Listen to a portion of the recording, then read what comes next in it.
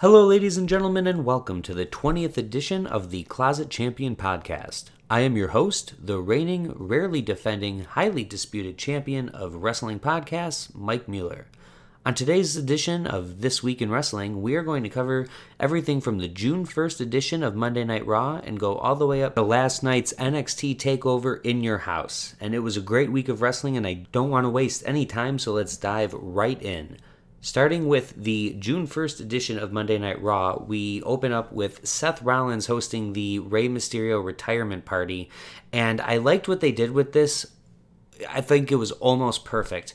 The only thing I wish they had done is I wish that Seth Rollins had played the video package totally straight.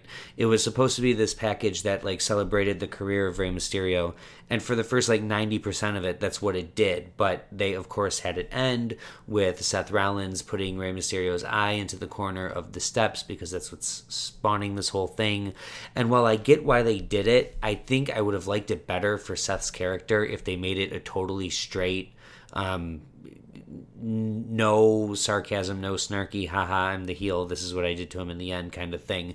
If he played it totally straight, I think that would have worked a lot better for his character as this self-proclaimed messiah who sees himself as doing something good.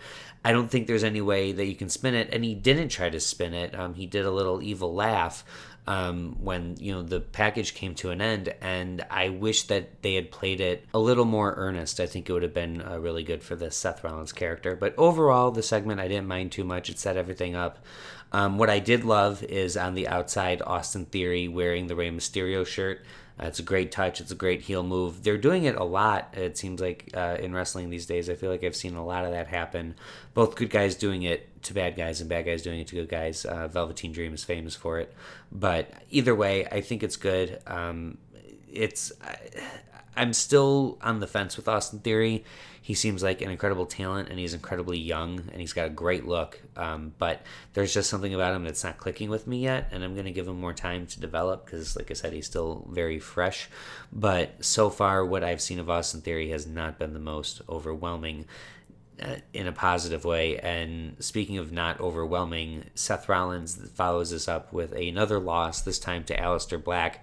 And Seth is losing to very legitimate people. He's losing to former NXT and Universal Champions, and there's nothing wrong with losing to Drew McIntyre or Kevin Owens or Aleister Black. But when you do it back to back to back and you don't have any wins to kind of put in between there, it's really not doing much for your character. The only way, like I said, I can see this working as a story is to have it be like where he loses so frequently that Murphy and Austin Theory lose faith in him. Even Devin's losing faith in him. I mentioned Devin on this show from time to time, and he watches, and he was a big Seth Rollins fan, but even he's like, he loses all the time. I don't know how much longer I can root for this guy. So Seth Rollins is losing the casual fans too, and I think they need to right that ship. They need him to give him a good win.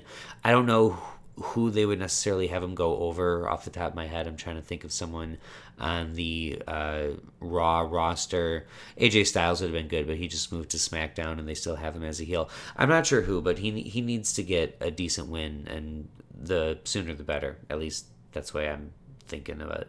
And what I'm also trying to figure out is what the long-term plan with Aleister Black really is.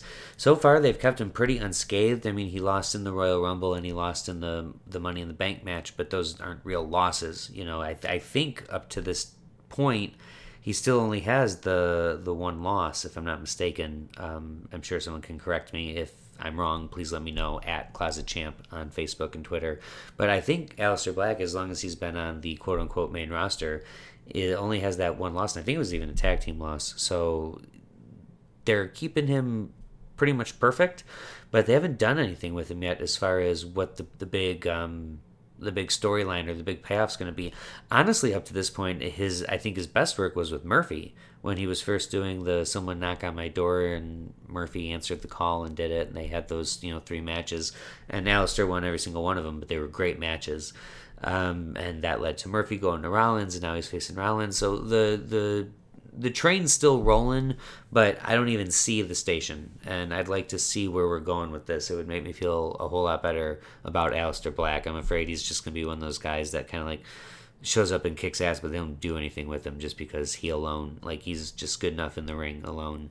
That's not enough. You got to have something bigger in mind, otherwise people will lose interest.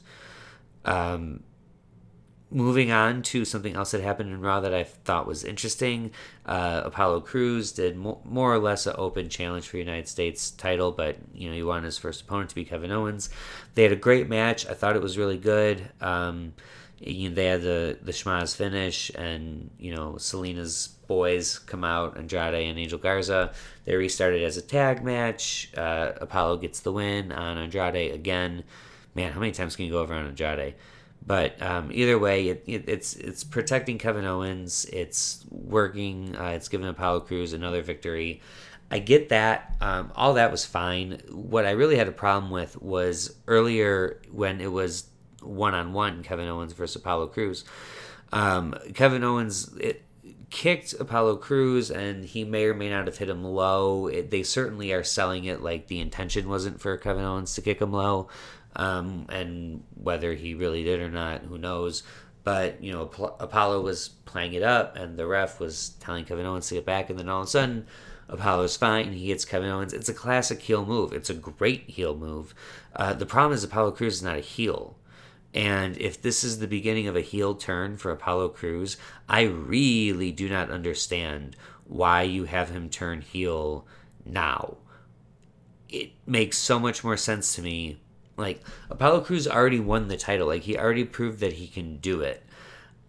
I see a face turning into a heel, especially with the low blow route, because they're not able to get it done with their good guy tactics. The good guy tactics aren't working, so they have to resort, to these underhanded moves and low blows. And that makes sense if that's how Apollo won the title, but he pinned Andrade clean. Like, he got to the top on his own, but now you're going to start having him do low blow, or not low blows, but you're going to have him take cheap shots and stuff like that on a distracted Kevin Owens. It didn't make sense to me. If it's just teasing a heel turn to see people's reaction, and there's someone from WWE spying and listening, let me tell you right now, I don't care for it. I think Apollo Crews is fine as a white meat babyface.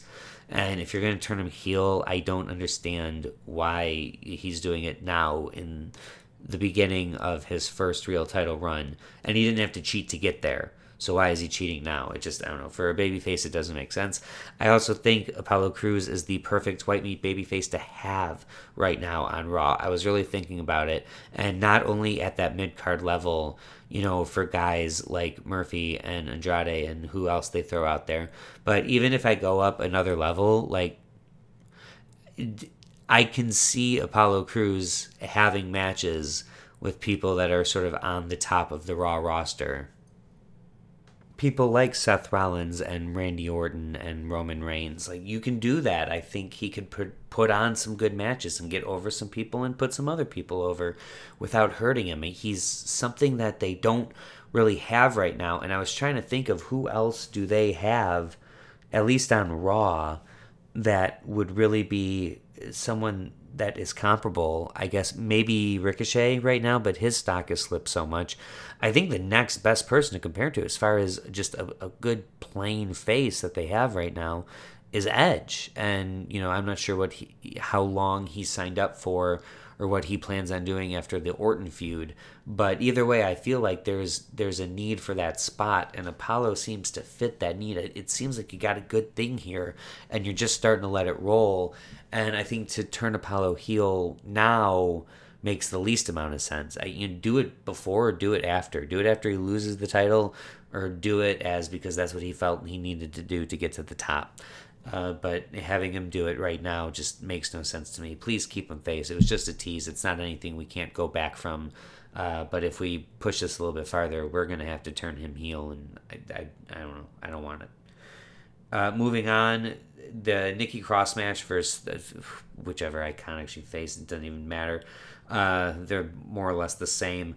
Either way, I thought Nikki Cross looked good, even though they didn't end up getting the win. I like that they're trying to do something with the women's tag division and really put some stories together around it instead of just, random tag team matches with random tag teams. So it's nice to see that. Following that, we had the Rey Mysterio interview at home. thought it was okay. I've never been the biggest Rey Mysterio fan, specifically because I think his mic work is really lacking. What he does in the ring is second to none, but his interviews, I don't know. I have a hard time buying into them, and this was no different to me. We got a tease with Dominic coming in again, not really coming back, but coming in again, and maybe gonna kind of do something with Seth Rollins. He's old enough, he's got the size, he's got the pedigree, we'll see what he can do. You don't know what he can do till you put him in there. So I'd like to see that. It's fresh blood. Again, during this time, anything for some fresh blood and some fresh storylines is really, really good. And again, this is the time to try new shit. If he goes out and he sucks, you would much rather have him go out and suck in front of 30 people from the performance center instead of a paying audience that goes, what the hell did we just spend our money on? But hopefully Dominic will be great. Second generation wrestlers, usually pretty good. Sometimes they fail, but hopefully, this kid's got all the support and the wisdom behind him. So we'll see what can happen. They're certainly doing what they can. I mean, they put him in first with Brock Lesnar, and now they're putting him in with Seth Rollins. They're putting him in with people who will get the desired result. You want to put some sympathy on him, you put him in with Brock Lesnar. You want to get some, rabble-rousing support, you put him against Seth Rollins. So Dominic's getting about as good of a start as you can get in the business.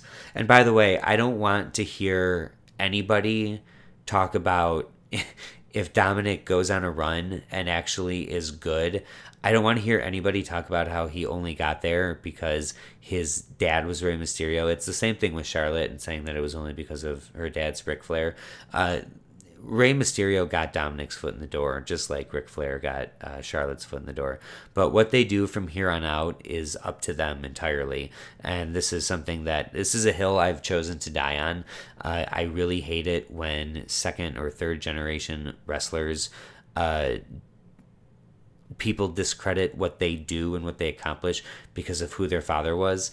If that was the fact, Curtis Axel would be doing a lot better right now. But guess what? Curtis Axel, as much as I love him and want him to succeed, he doesn't have the it factor. So he's stuck jobbing and being a curtain jerker and getting a tag team title every once in a while. He might have a job or have had a job. He's released now, so there you go. But point in case, the name can get you in there, but it doesn't keep you there and it doesn't make you a star. Who you are makes you a star. So if Dominic goes on a run, I want to say right now from the beginning that he earned it because anyone that's in there and gets to a place of that level of importance has earned it. All right, that's a little bit off topic, but it's like I said, it's something that irks me. Something that does not irk me is we have finally seen the end of the longest 24/7 title run in history, thanks to Mr. Rob Gronkowski getting beat by R-Truth. R-Truth dressed up kind of as a landscaper, kind of also sort of as a beekeeper. Not really sure what the look was there, but it was great. Gronk got pinned at his house. Perfect. Now he can go hopefully suck it up in Tampa Bay. And we've put the 24/7, the prestigious 24/7 championship back on a real champion, R-Truth. I was very happy to see that. Something that was not great to see. It's kind of what people were talking about the first half of this week. Nia Jax threw Kairi Sane into the steps, and her head met the corner of the steps, and she had a really, really nasty gash.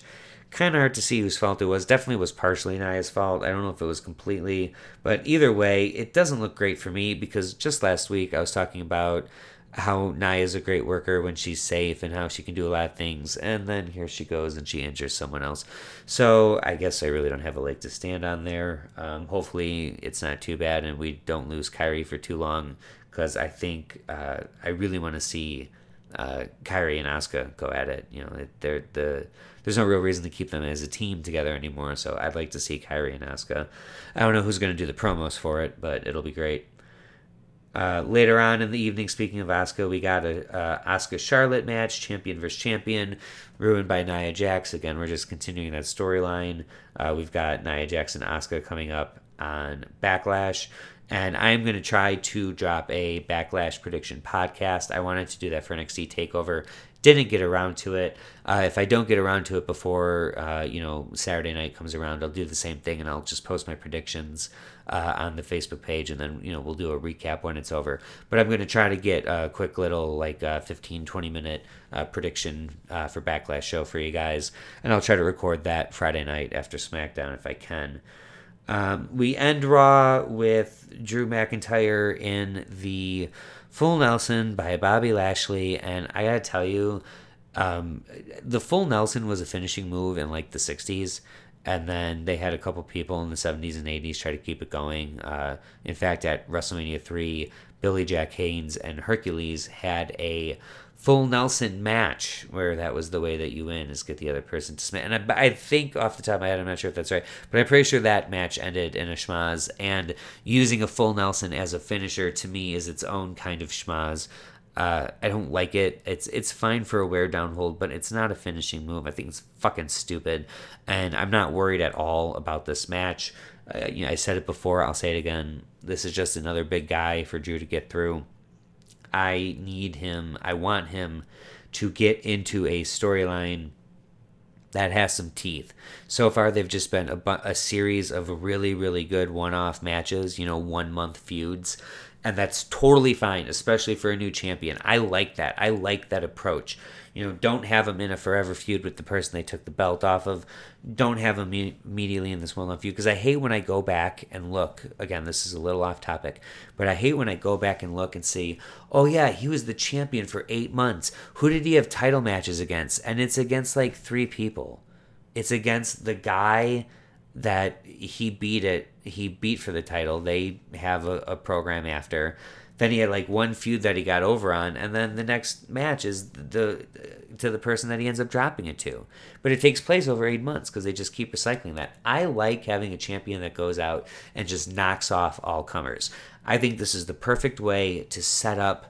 If they've got plans to bring someone up or bring someone new into Raw that's really going to be the threat to Drew McIntyre, this is the perfect way to build Drew McIntyre up to that point. Because you could go, well, he's gotten through everybody. He's gone through all the big boys. Who can he go through left? Who is there that he hasn't already beat? Bam, new guy, insert name here. That's a great way to go with this. I hope they do go with it because I think Drew needs to be that kind of champion. It works for his character, the take on all comers kind of guy. I don't want it to get to an open challenge sort of thing that, we do need storyline. We don't just need matches. But this seems to be a really good pace with Drew. I hope they keep the clip up. I hope we don't get some drawn out Bobby Lashley feud. I say let Drew hit a Claymore, take Bobby's head off his shoulders. Bobby got his title match that he was waiting for since he got signed. Everybody's happy. Move on to the next. Speaking of next, let's go to NXT. A couple days later, this past Wednesday, of course, we're building up to the In Your House Takeover pay-per-view, which I'm going to talk about at the very end of this. So I'm going to go pretty quick over this segment. We had the Mia Yim, Candice LeRae match, building up some good violence, some stiff shots. Chaos ensued. We got all 6 women coming out. There's going to be, as we found out, a 6-woman tag match that ends up opening the pay-per-view and doing a good job. But for that episode, it ended up turning everything into a mixed tag team match with Mia and Keith Lee versus Candice LeRae and Johnny Gargano. Mixed tag match. It's going. One thing I thought was really funny, at some point, Beth Phoenix said, Johnny doing what he does best, run his mouth. And I'm pretty sure that is the first time anyone ever said that the thing that Johnny Gargano does best is run his mouth. I thought that was funny. They're playing the coward heel with Johnny Gargano, which makes total sense because of his size. It's a weird adjustment for me. Again, I thought he was one of the few that really did white meat babyface well. So it's hard to see him not do that. But we'll give it time. We'll see where it goes. They were trying to build, the 6-woman tag match up. And I'm glad that they did, because I have to say, going up to this, even honestly at the end of this episode, I still wasn't caring too much about the women's division in NXT outside of Rhea Ripley, Io Shirai, and Charlotte Flair. The undercard, so to speak, for the women, nothing was really grabbing me. And this started to build some stuff up that, let me go, yeah, okay, let's see what these girls can do. So that was really good. Something else that was awesome is Breezango is back. The astronaut outfits were weird as always, as only Breezango can be. Weird and sexy, just like Breezango. But it's great to see them back. I hope they can both stay healthy for a while because Tyler Breeze can do okay on his own, but I think that tag team is perfect for both of those guys. I think that's a match made in heaven, totally. One other thing that I just saw going through that in that Breezango match, we also had Danny Burch and Orny Loke. And I gotta say, I was looking for something for Cesaro to do. I think he should go down to NXT if they're not going to release him or do something with him on SmackDown. Have him go on to NXT and have him be like those guys' leader. And you just have like the 3 bald, super pale white dudes as a faction. I don't know what the hell you would call them, but I think that would be great. Just something I thought of was I was watching those guys, who are an underrated team, by the way. Again, another great team in the ring. They need a mouthpiece, which is why we need managers. And speaking of managers, a little bit after that, we got to see Robert Stone get fired, more or less, by Chelsea Green. I don't think that's a smart move for Chelsea Green. I think Robert Stone is going to land on his feet in no time. He was already starting to talk to Aaliyah, and I don't have much interest in Aaliyah, but if Robert Stone pairs with her, then hey, maybe, who knows, maybe I'll watch a little bit more. I think he's really funny. I think he's great. I'd love to see him get a little brand or stable going, some kind of stable on NXT, because I'm assuming / hoping Undisputed Era is going to be wrapping up probably this year, so maybe he can start the next group of dominant faction members. Who knows, we'll see. And then, of course, we get to the end, the big story, what we've all been waiting for, what I was waiting for, the end of the NXT Cruiserweight Championship with Drake Maverick. As we knew, Drake was released. He goes on to cut this great promo. He has this hell of a run through the tournament. Some people think it's awesome. Some people think it's distasteful and cruel to put him front and center when you know you're letting him go. And sure enough, just like I said, El Hijo got the win. The goons came down. Again, we haven't directly said they're his goons, but they come down. They distract Drake Maverick, and El Hijo de Fantasma gets the win. Pretty much went down exactly the way I said it was going to go down. What did throw me for a surprise, and I was happy to see it, was, of course, that memorable end shot. Drake loses, he talks to the camera, he gives a million thank yous, he's doing a slow, long goodbye wave up the ramp, and then, who's up at the top of the ramp? Triple H with the NXT contract. He signs it on the spot. They cry, they hug, we go to black. Great way to end it, feel-good moment. Like I said, I was someone that didn't really care about Drake Maverick before this whole thing went down. And I'm very, very happy to see that they re-signed him because I don't see too many indie shows. And while I'm sure Drake Maverick would have had a hell of a run on the indies, right now, this is the most I've ever cared about him. I think the decision makers in WWE realized that, and they're like, look, we got to give this guy a contract. I think the moment with Triple H was planned, but either way, it was a great moment, and it's great to see Drake on there. I'm very excited. What I'd like to see happen now is, of course, Jordan Devlin's going to come back, and we're going to have El Hijo versus Jordan Devlin. But I think whoever comes out on top of that, either way, your immediate story is number one contender should be Drake Maverick. That's my opinion. He was the runner-up in the finals. From a booking standpoint, from an emotional standpoint, from a storyline standpoint, it all makes sense. And I gotta tell you, I'll be rooting very, very hard for Drake to come away with the Cruiserweight title. But I think it was the right move, by the way, having him not win it, having him lose but still get signed. I thought that was a better story than, he won it, so we have to keep him. This was, I think, a cooler rub for Drake Maverick. Switching gears, let's go to AEW that aired that same day. We open up with a tag team match. that I thought was great between Kenny Omega and Hangman Adam Page, and then Kip Sabian and Jimmy Havoc. I thought it was a great match. My problem with that is they're already building toward the Kenny Omega and Hangman Adam Page versus the Best Friends match that's happening either in a few weeks or at the next pay-per-view, which isn't for a couple months. I'm not sure how they're doing it. But either way, they've already kind of implied that that's going to be the match. And whenever you do that, to me, it's like, if you're building toward a title match on a pay-per-view, don't have title matches on TV before then. It was the same thing with when they would do the Open. Specifically, I can think of John Cena. He was doing the U.S. Open Challenge. It was leading to his match against, I think it was Rusev at a pay-per-view. But every week he's still having these title defenses. It's like, well, of course he's going to win. You got to have him defend the title at the pay-per-view against Rusev. So why are we, fucking around with these other matches? That's kind of what the impression that I got from this match was. I enjoyed it, but I was not fully into it because I knew how it was going to end before it even ended, and I don't think that's a good thing ever. A little bit later on in AEW, we start to get the build-up for Brian Cage and Jon Moxley.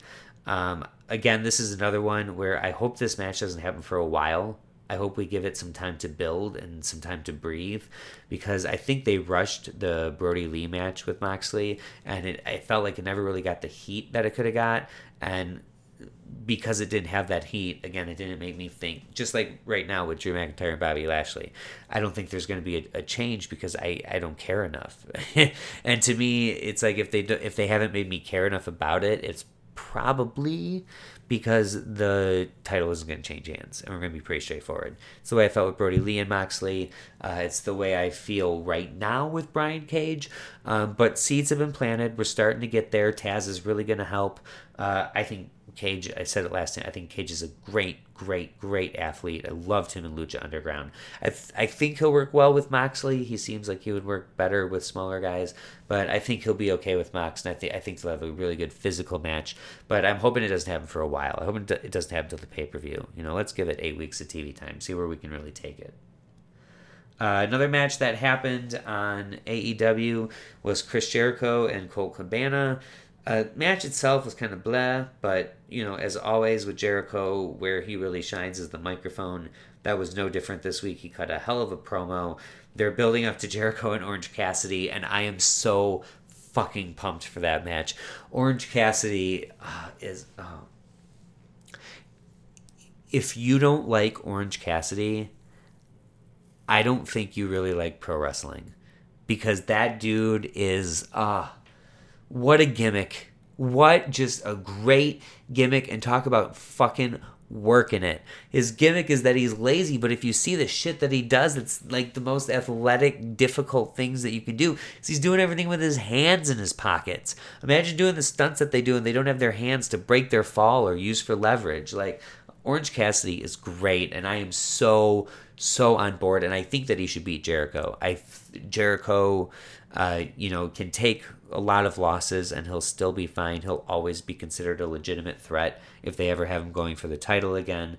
So, again, another one whose reputation is kind of impossible to tarnish, and it would make Orange Cassidy. And I feel like Jericho wants to do the job for Cassidy. That's just the vibe that I get leading up to it. I think it's going to be great. They had a women's match between Nyla Rose and Big Swole. Went way longer than I thought it was going to, and I'm happy about that. And it started to set up a Big Swole versus Britt Baker rivalry. I think it's really more than anything a way to introduce some new blood in the women's division, which is sorely needed. And I've seen the few matches that they had Big Swole do. I think she's done more on AEW Dark, which I admittedly don't watch. But what I've seen of her, I really like, and I'd like to see more. Like I said, they gave her a good amount of time with Nyla Rose. I think it was like somewhere in like the 8 to 12 minute range, somewhere around there. And I thought it was really good. I thought it was really enjoyable. Something that I have very, very mixed opinions about on AEW was the introduction to FTR, formerly known as the Revival. They have them in a sit-down interview. We saw them in the ring with the Young Bucks before, but this is sort of like the sit-down, get-to-know-them interview. They did it in like the lobby of like the Jacksonville Jaguars. stadium or front office headquarters. I don't really know what it was, but it was a big open lobby, and they're sitting there and they're talking, and then all of a sudden here comes Butcher and Blade, and here come these teams, and here comes all these guys that were apparently just off camera, and it made me like, why is this not happening in a locker room or in a gym or someplace where these people would be in their wrestling gear, no less? It didn't make any sense for me to play it. If you want to play it as a comedic spot, then that's fine, but you're playing it as a straight spot, and why are these guys walking around in their underwear in the Jacksonville Jaguars lobby? Like, that, I don't know. It didn't sit well with me. I thought it could have been done better, but we get to see them in the ring very, very soon. They're facing Butcher and Blade. Don't know too much about Butcher and Blade, and what I've seen I haven't been overly impressed with, but hopefully it'll be a good introduction. They'll get to do all their spots and show us what they're going to do in AEW, so that's exciting. And then, of course, we close out AEW with Cody defending the TNT title against Jungle Boy, because Jungle Boy won the Battle Royal. Very good match. Cody bled. Didn't think he needed to bleed, but it was okay. Match was very good. It's clear to me that they're trying to establish this as the workhorse belt, just like the Intercontinental title is known as the workhorse belt in the WWE. This is going to be their workhorse belt. Cody's doing the open challenge thing, like I talked about before. And what I'd like to see is, I think the obvious booking choice for me is to have this eventually become a match for the title against MJF. And I'm fine with that. But like I just talked about a few minutes ago, I don't like doing an open challenge when you have a title match on the horizon that's already set in stone. So what I'd like to see them keep doing with this, personally, is I would actually like to keep MJF off of TV, which is stupid because he's great, or at least out of the arena. Maybe he injured himself again some way. Maybe he got a split end in his hair, or some other ridiculous non-injury that he's been doing. Keep him off TV. Keep him saying that he's going to be back. The doctors don't know when he's going to be cleared, but he'll be cleared. Cody keeps doing this open challenge for the next 8 weeks, or until whatever the next pay-per-view is going to be. It's advertised as just another open challenge match for the pay-per-view, and have that match be MJF, and have MJF win, because then that way, for anyone who doesn't buy the pay-per-view and doesn't see, go, what, we missed it, and then that's going to make them super excited and definitely want to buy the next pay-per-view, in which you have MJF and Cody Rhodes fight again. And by the way, during that time, I don't think the title should be defended at all. I don't think MJF should defend the title one time between when he wins it at the next pay-per-view against Cody, if my dream booking happens, and then he will not defend it again until the next pay-per-view, 4 weeks, 8 weeks, however long it is out, where Cody gets his rematch. But I think that's just the right thing to do with their characters. It's the way I'd see it going. I love, I can't remember which one. One half of Private Party is getting the match this week. Keep giving it to guys that can put on great matches in the ring and will work well with Cody, and keep building this title up as a workhorse title, and then have him drop it in an open challenge to MJF. That's the way I would go with it, personally. Moving on to SmackDown, we get the next chunk of the story in the Jeff Hardy saga. The story's going where I thought it was going to go. And again, because they're going in this direction, I don't really find it distasteful. As we find out, sure enough, of course, it wasn't Jeff Hardy. We find out he was set up. He was set up by a guy with red hair and a red beard. And of course, we're all going, Sheamus. It's got to be Sheamus. And Sheamus comes out, and he's got the feud with Hardy, but Sheamus denies it.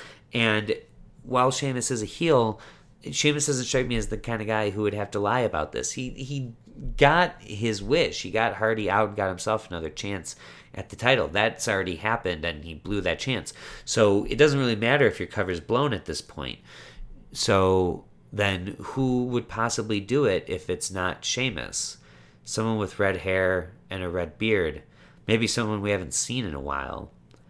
Maybe someone like Sami Zayn, the former Intercontinental Champion who never lost his title. If we're introducing Sami Zayn back into the picture, this is a perfect way to bring it in. Have Hardy and Sheamus have another match. Have have Hardy win, get the clean win over Sheamus so he can move on. And then if we're bringing Sami Zayn back soon, and we know that, there is a perfect match, a perfect rivalry to reintroduce Sami Zayn, to give Jeff Hardy something he can sink his teeth into. Because I haven't really been into the feud with him and Sheamus. So I think that if they go in that direction, and I can see them going there, I think that's really smart booking, and kudos to them, because that's very cool, and that's a nice swerve. But I'm glad to see that they took it in the direction that I was hoping they would, and that this was, of course, all just one big setup, and we'll get to the bottom of it eventually. Cute little thing that happened backstage that I really enjoyed was the moment where Otis takes Corbin's crown and is wearing it. It was a great just little throwaway comedic spot if they want it to be a throwaway comedic spot. But the first thing that I thought when that happened is King of the Ring is coming up soon if they're going to do it again. It's always a summer event. It's usually June. If not June, they can push it to July. And if they do it, fuck it. Have Otis win that. Have him be Mr. Money in the Bank and have him be the king. Just so it would piss off every heel in the back. Like that, like you can have Otis face anybody until he decides to cash that contract in. If this little fat, out of shape, blue collar, nothing guy, first he gets Mandy Rose. Are you fucking kidding me? Mandy Rose is with him. She's not with me. And now he's Money in the Bank. And now he's King of the Ring. Like, are you kidding me? That's going to make him get attacked every week backstage. And we're going to have great matches with Otis all the way. We're going to build him up. I hope we go in that direction, because now I'm all in. They decided that Otis was over enough to put the briefcase with him. Well, let's just double down on it and make him King of the Ring while we're at it too. I'm for it. I want to see it happen. And I did want to say real quick, I know I give Baron Corbin a lot of shit, as a lot of us do. He executed a spine buster on SmackDown that was absolutely beautiful. I thought I had the minute mark down on it, but apparently I don't. But yeah, that's in Corbin with a great spine buster. That was beautiful to see. Miz and Morrison doing their pranks, their warnings on Braun Strowman from the van was hilarious to me. John Morrison doing the "This is how we do it, it's Friday night" line cracked me up. Miz and Morrison cracked me up. I think they're great. The whole I said left, I thought you meant stage left was great, because again, it doesn't make sense. They're absurd, and they're absurd in the best way possible, and I want them to keep doing what they're doing forever. I don't want them to ever break up.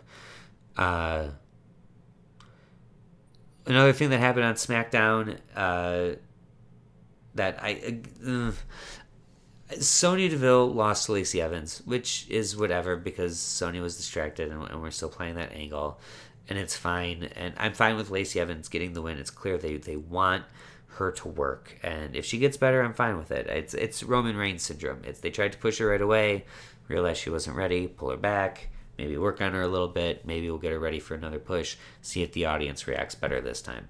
Totally fine with all of that. I'm happy to give them ring time. I just wish she had gotten the victory over someone other than Sonya, personally, because I think Sonya Deville is in a real fragile spot where she's doing great work, but she has no resume outside of what she is doing right now. And if they blow this, I think it's going to be real easy for them to pull the plug on her, and I don't want them to. So I want to see Sonya have a lot of success, consistent success for the time being. They're continuing to push Shorty G, another thing that's happening on SmackDown. I really like that. I'm glad to see it happening. I'm glad to see Renee Young come back front and center during this whole Elias scandal, and then starting to do some interviews and ring work, ring interviews. To me, she is way too good and way too talented to be stuck on WWE backstage. That is a waste of Renee Young's talents. Put her on cable TV, damn it. Put her on Fox TV, which is what they're doing. I shouldn't say cable. It's on regular, everyday folk TV on Fox. And the last couple things that I wanted to say, little things about SmackDown that I thought were really impressive. I'm loving the build up with Daniel Bryan. They're working him hard in that underdog. I want to do this the right way kind of role, and it's going to work great. I fully expect him to beat AJ Styles. I really hope he does, because it's another one of those situations where he never lost the title, so now he's going to get it back, and I think that's just perfect. I love them pushing Drew Gulak. Huge upset win for Drew Gulak. Very excited. I almost, in watching that match and in watching his match with Daniel Bryan, I almost wish they had a whole show or division dedicated strictly to technical wrestlers, the way 205 is dedicated to cruiserweights, because those kind of matches, those mat classics, I live for. And I understand that you got to do them sparingly for a diverse audience. But for the real hardcore geeks, that was a huge moment. Um, they pointed out also during SmackDown that Braun Strowman's father is in the Softball Hall of Fame, and they looked it up, and it's absolutely true. And a lot of people say he's the greatest softball player of all time. But I'm watching this with Devin, and they say that his dad is in the Softball Hall of Fame, and Devin goes, "Softball, a woman's sport," and I thought that was so fucking funny. And I hope that someone says it to Braun's face, and then they, of course, just destroy him. But that was a great little moment that cracked me up. Something else that happened on SmackDown, another, not really revelation, because it's something I've known for a long time. But I think at the end of the day, the New Day is without a doubt a top 10 tag team of all time. The body of work that they've done is absolutely incredible. Their in-ring skills all the way around. They continue to showcase them. I think they have been another high spot during this audience-less era, which to me is like the biggest surprise, because if anyone relies on audience feedback and interaction, it would be the New Day. But I think they're still crushing it, and I'm very grateful to have seen pretty much the evolution of their entire career, and they just keep getting better. There's another one that's a team that you never have to break up. If you want them to stay together until Kofi retires, you could do that, and I don't think one person would complain. Another sort of realization that I had during SmackDown is there's a lot of talk about the Four Horsewomen with Charlotte and Sasha Banks, and Bayley and Becky Lynch. But I have to give credit. If there is a fifth horseman, it's got to be Alexa Bliss. Horsewoman, I should say. It's got to be Alexa Bliss. And I would argue that she's one of the more valuable members of that five. She's just so talented, and I'm glad to see her healthy again for a long enough period of time where we're getting to see just how good she is, because she unfortunately gets injured pretty frequently, and I think a lot of people, myself included, forget how talented Alexa Bliss is. But watching this episode of SmackDown really drove that point home for me. And those are the big things that I really liked from SmackDown. Of course, the finale was what most people talked about. It was Bayley and Sasha Banks actually winning, taking the titles from Alexa Bliss and Nikki Cross. So now Bayley is a double champion. There was a great little moment where she was acting like, "Oh my God, the belts are so heavy, it's so hard for me to lift them." Great moment. I didn't see it coming. I want to give props to my buddy Danimal, who is a friend of the show. He called it a long time ago and said that was going to happen. I didn't think it was going to happen. It did. So good for you, Danimal. You knew it more than me. All right, last thing I want to talk about on today's episode is the NXT Takeover that happened. I put out all my predictions, I kind of gave already the build-up in the segment about the NXT TV on Wednesday. So we're just going to kind of go through this real quick. The women's six-way match, better than I expected. Like I said, I thought it was great. They were able to get me to care about some of the undercard of the women's division right now. So that gives me hope for the future. Hopefully we could spin off some new rivalries from this. Tegan Nox getting the pin on Dakota Kai was perfect. I think this is a perfect way to put a bow in it. Move them on to something else. You can always go back and revisit that feud, but I think this is a good time to get them away from each other, because they're sort of becoming like one without the other is no good, and you don't want that. Finn Balor got the win on Damian Priest. I think that's the right move. I think Finn is the clear number one contender for the NXT Championship, and so giving him the win here just makes all the sense in the world. Damian Priest is young. He can afford the loss. Not a big deal. Was not shocked by that at all. What I was shocked by was the North American title match. I expected Keith Lee to end the night as the champion, but I did not expect it to be from a very clean win. And not only was it a clean win, Johnny Gargano cheated. He did, he had the keys that he pulled out of his crotch and used them. Like everything that he could have done to get a cheap win, he did. But in the end, it still didn't work. It still wasn't enough. And Keith Lee beat him clean. I thought this was going to be a feud that they were going to let boil for quite a while, but apparently, I don't see how a rematch happens here, because the champ won decisively, the face champ won decisively with the heel doing all of his heel tactics. Nowhere to go from there. You got to move them on to something else. So where they move them on to, we'll see. I don't know, but love both those guys. It was a good match. Wanted to see them have more, but now I really don't. I want them to move on to their own thing. Then after that, we had the Adam Cole Velveteen Dream match.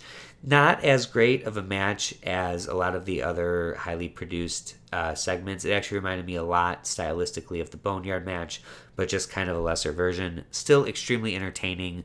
Still very, very good. There were some great moments. The fire extinguisher spot off camera was awesome. It made me jump, actually.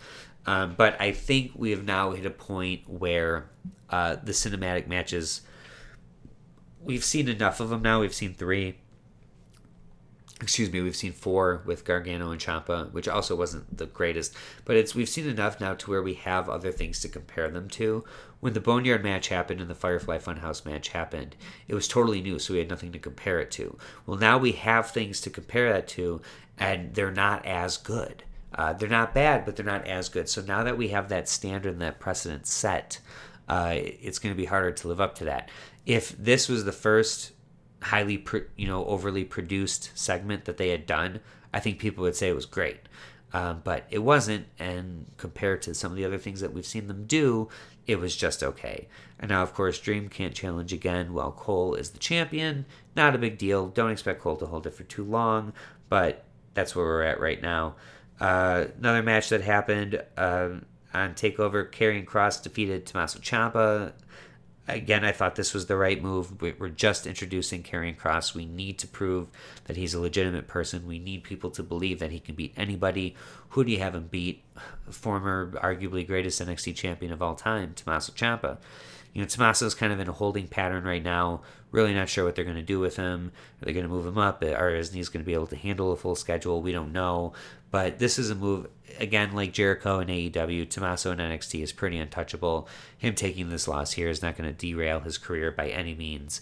And it was good. It was a good move to get him over, because I think Karrion Kross is going to fill that heel spot that Tommaso dominated in before he got injured and came back as a face. I see them positioning Karrion Kross in that exact same spot that Tommaso Ciampa was positioned in, and I think it's a smooth transition. They did the right thing, and it was great to see Karrion Kross get a big win in not a squash, in a legitimate match, so we can see that he actually could work too. And then, of course, we finish with the triple threat match. I went 4 for 6 on my predictions. Keith Lee winning, I was wrong about. And Io Shirai winning, I was definitely wrong about. I thought this was going to be a match for Charlotte to win. I thought she was going to drop it very soon in a one-on-one match. Instead, they have her lose it in the triple threat match. Don't love that move. To me, it cheapens Io Shirai's win a little bit. But the match itself was great. It was a pretty standard WWE triple threat match where for a lot of at least the early portions, one person was on the outside while the other 2 women were fighting, and then you kind of have like a transition spot, and then you work another almost sort of mini one-on-one match. Do that a few times. Then eventually everyone gets in the ring. I think once they had all 3 of them working, well, not really in the ring, outside the ring, that's where they really shined the brightest and did their best work. Of course, the spot of the night is Io Shirai perched up on top of the house like a little gargoyle and flying down and doing the body press. It was a great, great moment. The end of the match, Rhea Ripley, man, I hope she's okay. She took a nasty knee to the face when Io did that spot off the top. But Io Shirai gets the win. She's our new women's champion. I'm hoping to see her versus Charlotte and her get over on Charlotte, and then her versus Rhea, and we can have a long feud with those 2. That's where I'd like to see her spend the next 4 to 5 months. But we'll see how it goes. Congratulations to Io Shirai. Thanks again, everybody, for listening to the show. And I want to give a special shout out, actually, to my European contingent. I checked my numbers on my podcast, and apparently there's like 7 of you over in England and Ireland and Germany that have somehow stumbled across my podcast and listened to it. So if you listen to this one, shout out to you guys. It's humbling and really exciting to say that I've people from other countries that have actually checked me out. So yes, I will try to put out a episode at the end of this week with Backlash predictions, but if not, I'll be back next Monday with the next state of wrestling.